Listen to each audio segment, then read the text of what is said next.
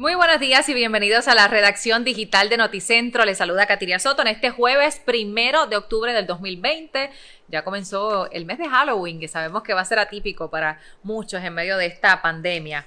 Bueno, vamos a comenzar hablando de lo que está sucediendo en cuanto a temas policíacos. Hoy en horas de la mañana la policía tuvo que cerrar un tramo de la carretera PR1, esto en la zona de Río Piedras, desde la urbanización Mansiones de Caldas, ante una escena que está bajo investigación de un asesinato ocurrido en la mañana de hoy, donde un hombre resultó herido de bala dentro de un vehículo Toyota Corolla, según el informe de la policía. Él fue llevado al Centro Médico de Río Piedras, donde, según ha trascendido, esta persona falleció. Así que sin duda, ese asesinato a plena luz del día, en horas de la mañana, en esta carretera PR1 de Río Piedras, pues causó una gran congestión vehicular, ya que pues fue cerrada para el proceso investigativo de la policía.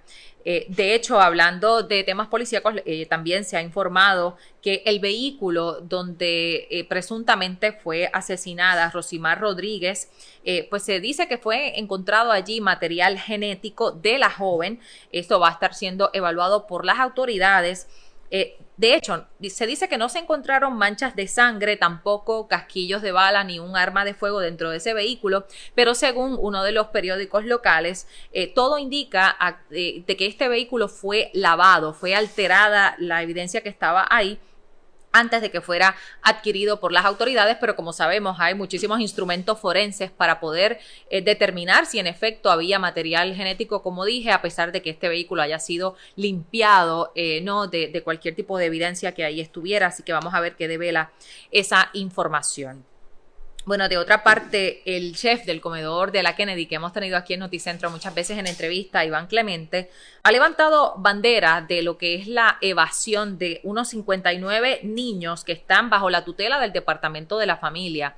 Ese dato surgió durante una vista de la Comisión de Seguridad de la Cámara, donde personal del Departamento de la Familia pues tuvo que admitir que esos 59 jóvenes estaban evadidos de esos hogares sustitutos donde se supone que estén. No necesariamente implica que la agencia no sabe dónde están, pero sí que ellos están fuera de esos hogares donde se supone que están asignados. Así que hay que ver qué informe se da sobre el paradero de estos jóvenes. Y pues esta organización, el Comedor de la Kennedy, está convocando a una manifestación mañana viernes en el ala norte del Capitolio, pidiendo que se rindan cuentas del paradero de todos estos jóvenes que están bajo la tutela del Departamento de la Familia. Y bueno, quizás muchos de ustedes recordarán aquel lamentable caso de una niña que se cayó por la ventana de un crucero en el muelle de San Juan cuando jugaba con su abuelo. Pues hoy se suponía que diera inicio el juicio de este incidente que ocurrió en julio del año pasado. Estaba pautado, como dije, para hoy, pero aparentemente había desperfectos mecánicos en el aire acondicionado del tribunal donde debía comenzar este juicio hoy en el Tribunal de San Juan. Así que el juicio contra Salvatore Anelo, que es el abuelo de esta menor, va a ser pautado para otra fecha. Bueno, de otra parte vamos a hablar de los datos que está ofreciendo hoy el Departamento de Salud en cuanto a la pandemia de COVID-19. Se han reportado unas 4 nuevas muertes, lamentablemente.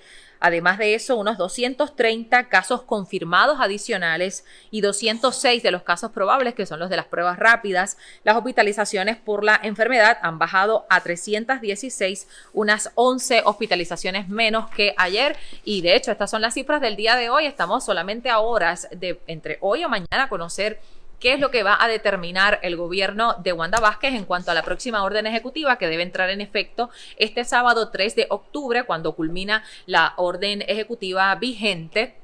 Hay muchos sectores que han determinado y le están recomendando a la gobernadora que se extienda esta orden ejecutiva exactamente con los mismos parámetros, ¿verdad?, de reapertura de ciertas industrias de la economía, que se extienda por 2 semanas más, porque se dice que muchos de los datos que ha reportado el Departamento de Salud, específicamente los que vienen del laboratorio Quest, no son datos confiables. De hecho, el mismo Departamento de Educación detuvo el procesamiento de pruebas con este laboratorio Quest, el de Puerto Rico. Cabe ¿verdad?, señalar que no es Quest Estados Unidos, sino Quest Puerto Rico el que ha sido detenido, ¿no?, el procesamiento de las pruebas, y que como esos datos, como se detuvo el contrato porque los datos no eran confiables, por lo tanto no se pueden usar esos datos para determinar las acciones a tomar en una próxima orden ejecutiva. Veremos finalmente qué es lo que la gobernadora dice. Igualmente, Manuel Lavoy de Desarrollo Económico también ha dicho que él no recomienda otro cierre o revertir las aperturas que se han hecho en la economía, pues por el impacto que puede tener esto sobre las diferentes industrias.